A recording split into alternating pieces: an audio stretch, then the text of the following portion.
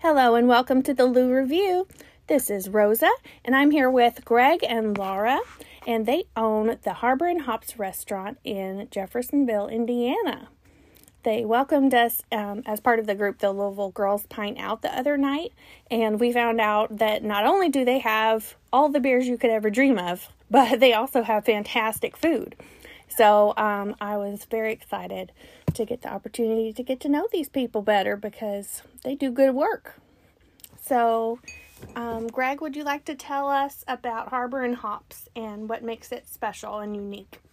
Yeah, so I think, we were able to kind of deliver on the vision we had for our business. We wanted to be that really good go-to, just call it neighborhood pub. It was going to be family friendly, it was going to be pet friendly, it was going to hit the sweet spot on terms of budgets. And, the things that were going to make us unique was just everything was going to be from scratch. Mm-hmm. That's why we're all fresh proteins and produce. We produce everything in-house, all our own sauces, all our own dressings. We hand patty all of our little burgers. And wanted to be, that restaurant that everybody was always very comfortable in. We think of ourselves very much as a neighborhood place. Mm-hmm. We get just as many families in there as we get guys on game night. We're situated there in what is really an up-and-coming area of the county, thanks to the new East End Bridge and the River Ridge projects. So we're very welcoming to the strangers that are in our community and the folks that are transient business people that are staying in the hotels. It's just a real easy place to come in and out of and feel right at home, almost from your first visit in there. And I must say you have a nice parking lot. We have a nice parking lot. We do. I go to a lot of restaurants and I try to take note of where it's easy to park because then you can bring a party of people Then you who can bring can a party all of park people. there. That's right. Mm-hmm. And so do you get your, since you were saying everything's like made from scratch, do you get that from local sources? We do. We work with about 3 big vendors locally. And, all foods, produce, protein, all that stuff, those are all commodities. Mm-hmm. And certain vendors, they strike a little bit better deal on the chicken than the other one did on the fish than the other one did on the beef. So, you have to pay very closely to those markets and those trends.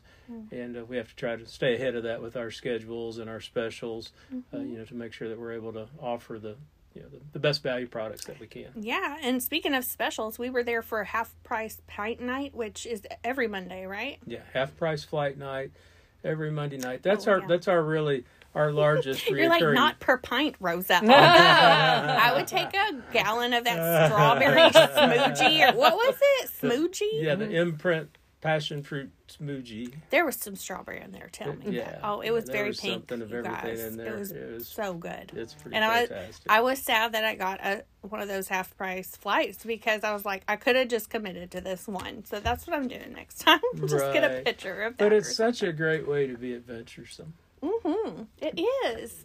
Because we come there and we look at this big long list and we're like, where do we even start? And it's like, you don't want to buy a big class of something if you're not even going to like it. Right. So I do appreciate that it's a flight of 6 and they're very much, all our options were delicious. So we'll help you curate those options. From the outset, we decided that, we're a group of aficionados. We're not beer snobs, and to some folks that sounds like semantics, but it doesn't to us. We encourage exploration. We're a great place to come if you're just getting started in the business.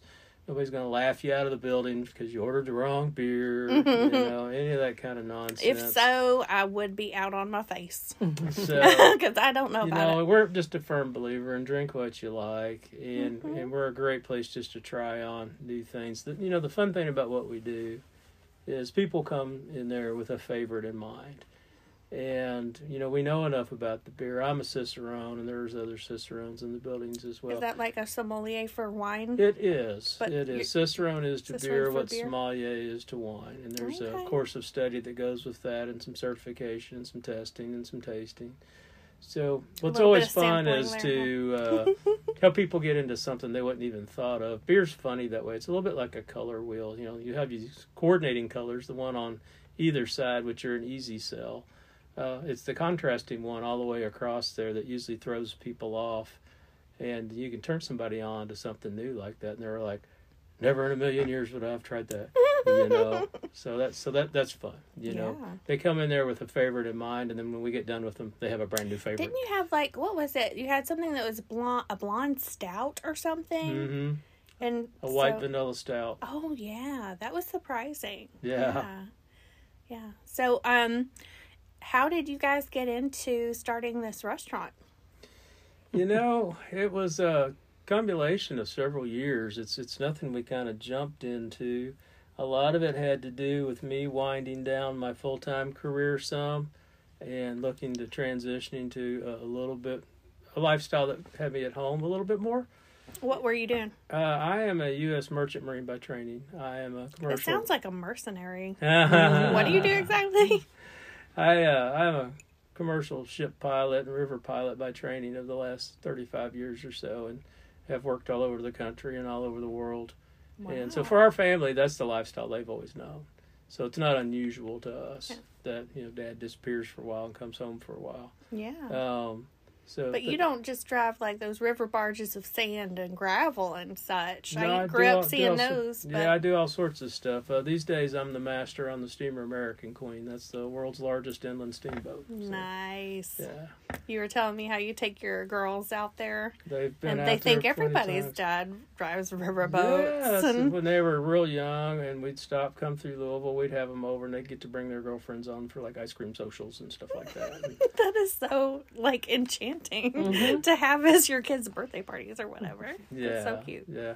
So we were kind of winding that down. That business was project based. I had gone from the passenger vessel side of the business back into commercial towing and the tank barge side of the business, and that project was kind of winding up. And so we were looking to do something a little closer to home for the last couple of years that the girls were in high school, knowing that they were going away to college. And we had just dabbled in owning a business. Laura has that sense of drive, that entrepreneurial spirit as well, like me. And we looked at all different kinds of things. And kind of kept coming back to the food service side of things. Some of it was geography. We lived out in that end of the county, and there wasn't any fast casual type restaurants out there. So, the running joke was, what 40-minute drive would you like to make tonight, to go to dinner? So there was that. Nobody was servicing that market. So we began looking at different options in that. My older brother is a professional chef by training. He's a graduate of the Culinary Institute of America and has been running hotels and restaurants for the last 40 years. That's his chosen calling. Has worked all over the country and all over the world himself. And so we had this great resource at home. So he helped us take, a restaurant idea and refine it some more into the restaurant markets that were the most populated in the United States, over the menus that were the most purchased, and how to take, those kind of menus and, and he'll tell you, the great food's about great ingredients, and that you can take, kind of that middle of the road, highly consumed food, make some ingredient changes, make some things fresh instead of frozen, and turn them into something really special. Yeah. I felt like it was special, but I'm not ssure if it's because I drank that schmoojie so fast. So, Laura, what's your role in all of this?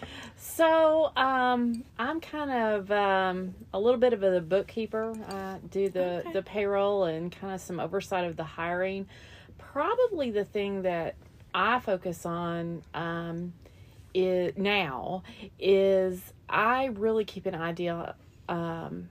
a watch over, I guess I should say, of the food quality and the service quality, because those are the two things that you can differentiate yourself from any other place. So you'll find me there in the evenings, maybe working the expo or just kind of touching tables, or you'll see me watching, what our servers are doing and overhearing and coaching and those kind of things. So I'm all things service and quality. Wow.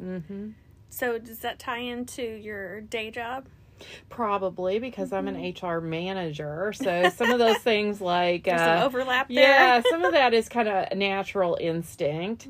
So you're the HR manager for your own business, That's too. exactly right. So I keep strong tabs on that. And Greg spends a lot of time just on the business side of things.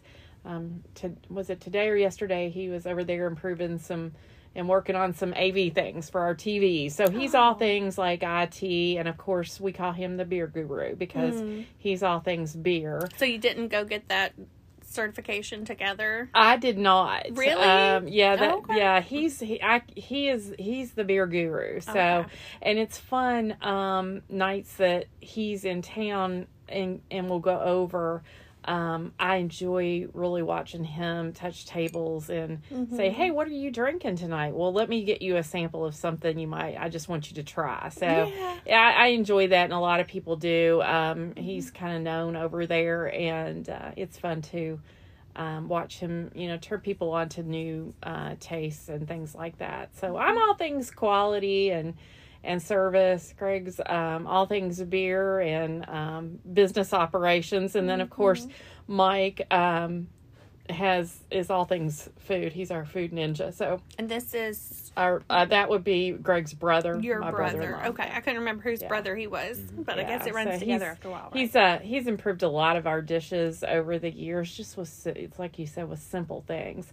Like our beer battered fish is Guinness. I mean, and Guinness and nothing else. It's a true Irish stout batter, and things that you just wouldn't think about. But making sure that quality is there with the actual ingredients that you can oversee. Yeah, having his mentorship and wisdom was a huge asset. Like, no wonder it's so outstanding. It really was. Yeah. I mean, so many places could use that. That's amazing. And to have that in your back pocket. I was talking to him one night, and I'm like, I just think I'd like to come up with a recipe that's chicken and sun-dried tomatoes and goat cheese. And the next thing I know, I didn't necessarily have the chicken, but I had a dip that was sun-dried tomatoes and goat cheese and all that kind of stuff. So yeah, that's just unique to us. We're very fortunate that the three of us are all good in different areas, because you can't run a business if everybody's trying to step on each other's toes either. So that's true. Might not need a fourth person, or you'd have too many cooks in the kitchen, right? But, yeah, that's true. But you got this the third wheel was the charm on this one. That's good. Yeah. Awesome. So between the two of you, what do you think is something you wish you had known before actually opening the doors? Well, it's going to be a whole lot harder and take a whole lot longer than anybody would ever believe. So you hear people say, "Ooh, the restaurant industry, that's hard," and to the average person that doesn't own a restaurant or hasn't worked in that field, I think people just know that phrase. Oh, the food service industry, that's a tough industry. And boy, are they right. It is. I think people don't have, I don't know if it's not knowledge, but they don't, I think the average person doesn't realize what you're trying to manage. The service, the food, the innovation, all the while by, controlling costs that are skyrocketing with food. I mean, food costs are just, for our business where you're locally owned and operated, that's tough. We're not a big chain restaurant that can get a lot of economies of scale. So those are tough things. And knowing that going into it is probably something that somebody would want to know, to realize that if we're going to do this and be based locally, then we're not going to have the same discount options. However, I was talking to a few business owners who were so thankful that their plan was to buy locally because of all the supply chain issues that we've had in the last year or two. I can understand that. Yeah, so pros and cons. It's like you have something, it's expensive, but it's there. Yeah. So I think people anybody that's starting their own business, restaurant or whatever, the the time commitment was a lot. We lived over there at first, didn't we? Right. I mean, practically. That had to be hard to maintain your other jobs. Yeah, Greg had actually went on a sabbatical for that point, so he was there. But between the two of us, you know, we lived over there a lot, which is good and bad. But people really, you can't underestimate. It's like I say all the time. You got to be visible in your business. Yeah. If you're not, you don't know what's going on, and you're leaving you're leaving something that is your livelihood and your savings, your life savings, to somebody else, and you can't do that. So you have to be able to be present. Mm. So. Yeah, you have to have a particular mindset stepping into that. If you're one that I'll say is prone to panic, this isn't a safe space for you. No, you don't have one of those signs on the wall. This is a safe place. It has a lot of just kind of tough, soul, gut-wrenching moments that are like, okay, you know, and we're gonna be fine, and you got to keep the face up. I remember when the first got closed by the pandemic, you know, everybody thoughtfully would say things like, "Are you gonna make it?"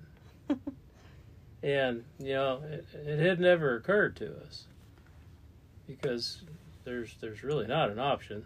Yeah, you're like, that wasn't one on my list of choices. You're like, we must make it. And I told everybody, I said, no, I plan on prevailing. There you go. And you know, That's a good way to say it. The one thing I know about companies, having been involved in companies big and small, when things get tough, companies kind of do one of two things. They either implode and they blame and shame. You know, it's everybody else's fault. Or it truly is, the good ones at least, it's a rallying point. You know, everybody strips away a lot of ego and gets their hands on what they can do and just does what they can do. And when you do that enough days in a row, that storm passes. It does. Yeah. And, you know, it passed for us. That's awesome. I think you look to be thriving right now. Some of the girls in our group, like one of them, she said her and her boyfriend go there all the time together. So they definitely have made it the neighborhood spot you're talking about. Right. So I know that's really happening. So Yeah. thank you so much for taking the time to visit with us and introduce yourselves and share your story. And if you've not been to Harbor and Hops, you got to go. You got to try it out. Maybe on Monday nights for half-price flights. There you go. But we will see you in the next one. Bye.